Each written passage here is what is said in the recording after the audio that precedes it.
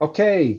Good afternoon, everybody. Welcome to Solidarity Speaks, our podcast this afternoon. We are talking to Deb Gambino with the Department of Health and Human Services and also the chair of the Child Advocacy Network in Monroe County. And we're talking pinwheels. Welcome, Deb. Thank you for having me. Absolutely. So let's talk about what the pinwheel represents and what we're doing here in Monroe County to make sure that we're getting that message out. Well, the pinwheel is actually a symbol that was created as the symbol to prevent child abuse and neglect by the Child Abuse of America Council. And it was established in 2008 that they wanted to do this pinwheels for prevention events nationwide. And they use the pinwheel because it's just a really good, joyful representation of a really happy, healthy childhood. And if you've ever seen a child with a pinwheel, which we got to do today at one of our events, they're clearly just brings out their joy and their childlikeness, and you can see their eyes light up. And so it really is a beautiful symbol of a healthy, happy childhood. Absolutely. So this morning we started out in Dundee, and then this afternoon we were just at Sterling Elementary and Airport, and there were quite a few heavy hitters out there, and the kids that were able to participate. And I think we're kind of in a time that we're trying to be as careful as we can. Tell me a little bit about how we're managing to get our message out, right? Our awareness message, and still make sure that everybody's stays healthy and safe. Well, CTF is the Children's Trust Fund, and they're the ones that organize the pinwheel events here in Michigan on a state level. And last year, because of the pandemic, they basically we didn't do any events. And because it was really hard because we shut down right before we usually have those events.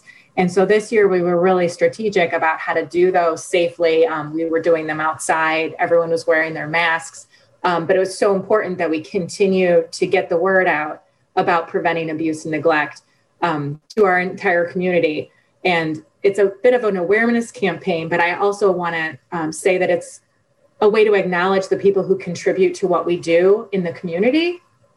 Because all of these people coming together to these events, we get to share with them how they're part of the process, how their work in their community at school levels, at district levels, administrations, councils, superintendent boards, all of these different programs and groups in our community play a part in preventing abuse and neglect. And getting everyone together is also a way to acknowledge their role in what we do and thank them. And we got to have that opportunity today at Sterling Elementary with the people who were there, just making sure they know like what they do really does prevent abuse and neglect, and it makes a difference. And it's nice to be able to do that as well as spread the awareness of the concern as a whole. So how do we engage like local governmental groups? Are we able to get those folks engaged? Do they help us with anything? We do have representatives from different councilmen and things like that come to our board occasionally. But at this time of year, getting the word out and having the city council, the county council directors, the school boards, a lot of them are doing resolutions, sort of declaring to their groups that April is the month of the child and Pinwheels for Prevention Month. And those resolutions talk about the strengthening families efforts that our communities do to try and create those healthy parents and healthy communities to create happy, healthy kids. So they very cool. Are getting that word out, and then again, showing the community how they play a part in preventing abuse and neglect as a whole. So in Monroe County, how do we get that awareness out? I know we talked about Dundee and Airport. We were planning pinwheels with kids, but but is there some message that goes out? I mean, is it posted somewhere? How do we get that message to the community? Well, the Child Advocacy Network, we do have a Facebook page that we use to get the word out. We send out information to the media so that they can attend these events and gather information and put those in the newspapers or on the radio to, again, spread the word in the community. And we have our website that we talk about. And then Children's Trust Fund has a website for the statewide campaign as well. And they get a lot of word out at their level as well. Okay. And the if somebody's driving by one of these pinwheel plantings, is there some communication there that as they're driving by they would be able to see? Is there a sign or something? Every pinwheel planting does have a sign that talks about the number that you would call if you were to suspect child abuse and neglect is happening. And that number gets out on all of the campaign posters. It also is on the websites and on the Facebook pages so that people know if they see something, they should say something. I say that a lot. If you have concerns, there's a reason why people have concerns, and that it's okay to call with those concerns because that is how we show we care. A lot of people say they don't want to, get involved with an abuse neglect concern, or they don't want to put their foot in or butt in. But we really butt in with people we care about all the time. If we had a friend that we thought was making a bad decision, we would say something. We'd butt in because we care.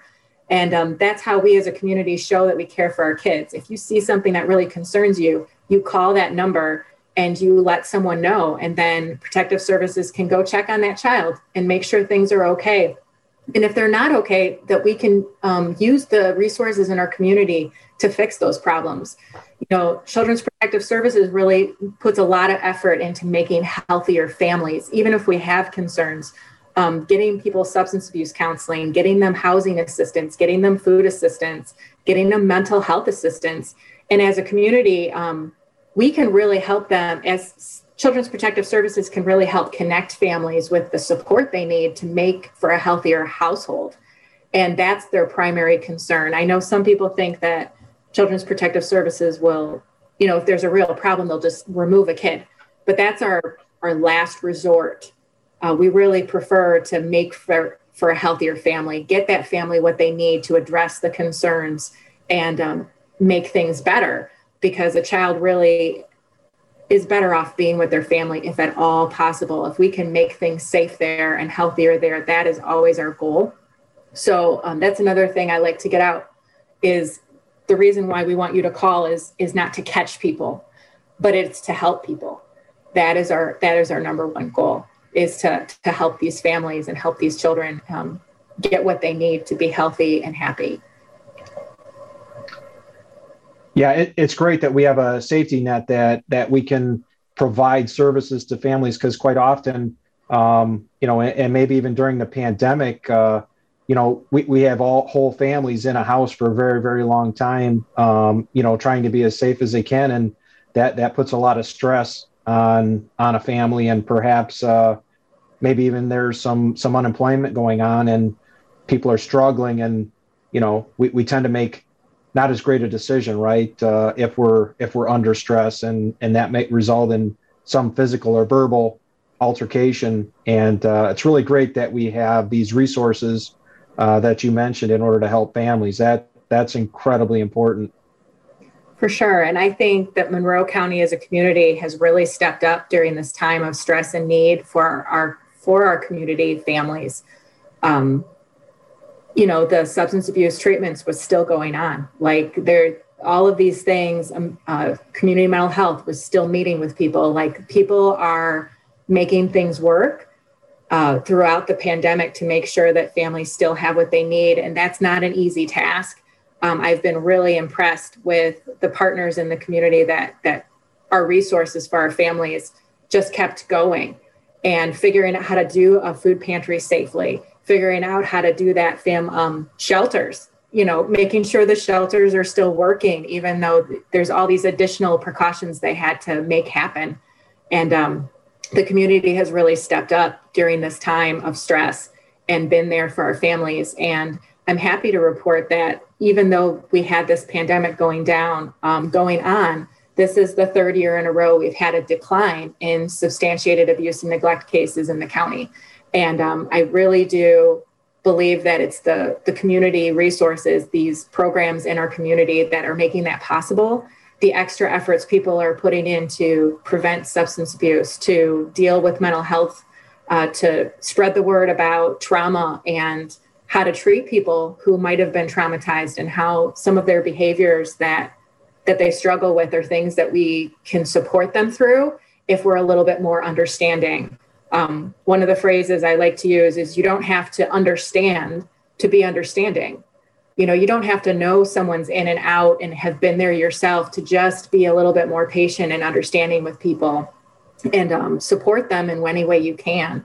And as I said, I really do feel like the community has stepped up, and they should be taking a lot of pride in what they're doing, and that it is making a difference. And we have been seeing a decline in abuse and neglect in the county. Wow, that's great. It's surprising based on the world that that we're currently living in, or over the past year, that we've actually seen a decline in child abuse and neglect. And I don't know if you have any statistics in regard to that, but boy, those would be great to know. Yeah. This last year in 2020, we had 887 complaints of abuse and neglect in the county, which again is a decline for the third year in a row. 194 of those cases, there was some kind of abuse or neglect confirmed in the house. And of those cases, 290 child victims were involved in those homes of the 194 cases. And that is also a decline over the last 3 years. And my most proud thing to report, because I happen to also be a foster care supervisor with Department of Health and Human Services, is that in the last 3 years, we have cut the number of kids in foster care in half. So we've gone from having over 200 kids in foster care to now we have just under 100 kids in foster care. And foster care is a legal status. It doesn't necessarily mean they're in a foster home. Some of these kids are with family members because they can't be with their parents safely, or they're in foster homes. But it's just really great to see that number decline. And a lot of those kids have gone home to healthier families after getting services. And those are really proud moments for foster care, is to see sort of things come full circle, where CPS finds a problem in a home, and it's a problem that's serious enough that we can't leave that child safely there.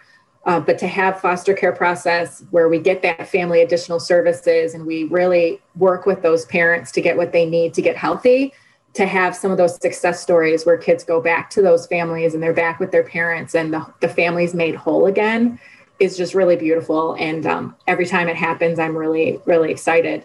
And so it's nice to just say that that's been happening, and let the community know it's been happening, because it's exciting news.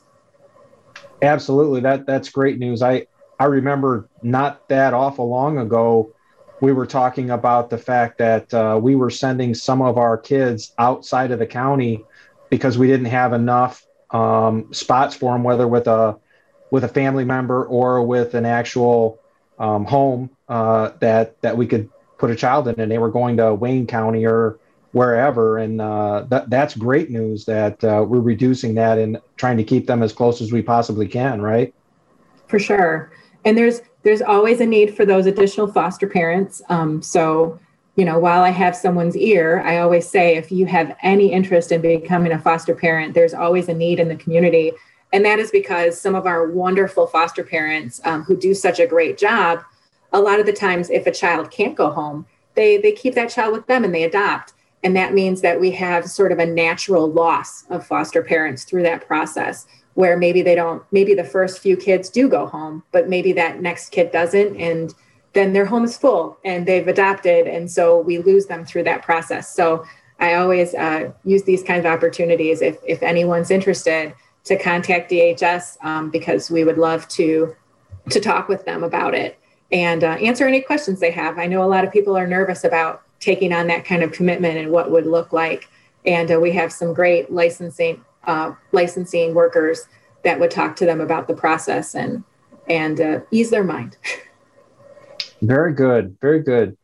I know we really didn't discuss this prior to, but I know that there's been so much activity in Monroe County, whether it's been driven by Amy Zerand or Laura Pipus. I know there's been significant amounts of training for adverse childhood experiences training, ACEs, and those are.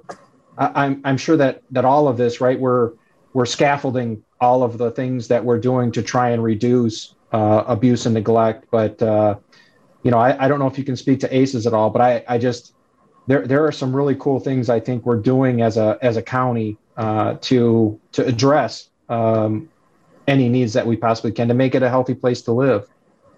For sure. Well, the adverse childhood experiences are literally that. It's something that they did a lot of research on.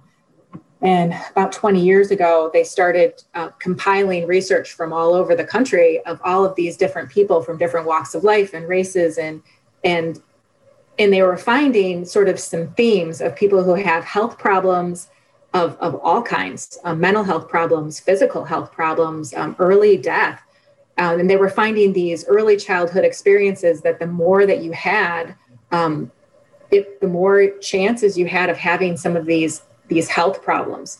And it was so interesting to people that they started doing even more research and really putting together the puzzle pieces. And what we're finding is that is just the truth overall, is that the more of these adverse childhood experiences, and some examples would be some kind of abuse or neglect, or mental health of a parent, and domestic violence in the home, those kinds of things, the more of those you have in your household, some of your health is affected in the long term.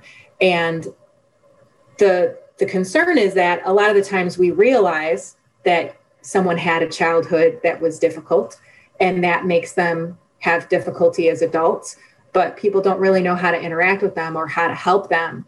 And so that's where the strengthening families concepts come in, and building resilience. And that's another part of it. There's identifying people with ACEs and with adverse childhood experiences, but then there's the strengthening family side of things that combats that. And as a community, we can really all play a part in strengthening families through these techniques. And they do the hand.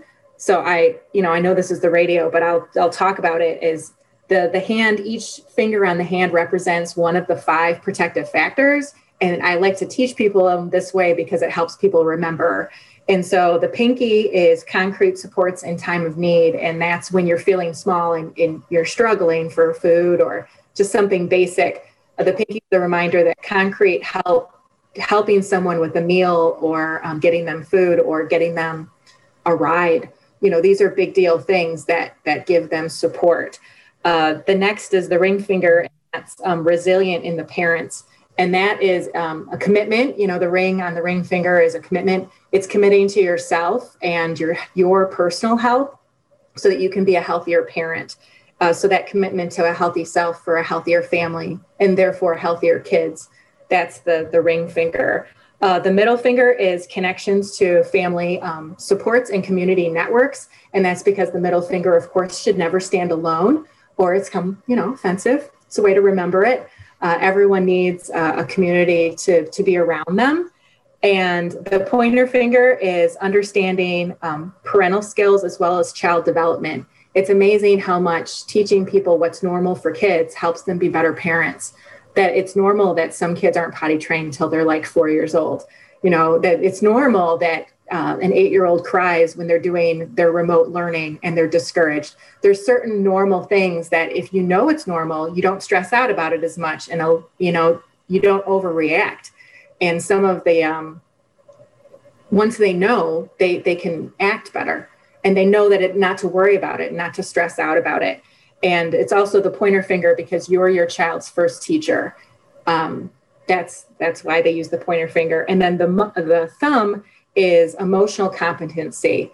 And that's because the thumbs up is the first way we kind of we learn to express ourselves. Emotional competency is important for kids and for parents. Being able to identify your feelings and kind of talk about them, that builds resiliency. So those are those 5 protective factors that build resiliency in our families and our kids. And everyone can play a part in those. They're not super complicated.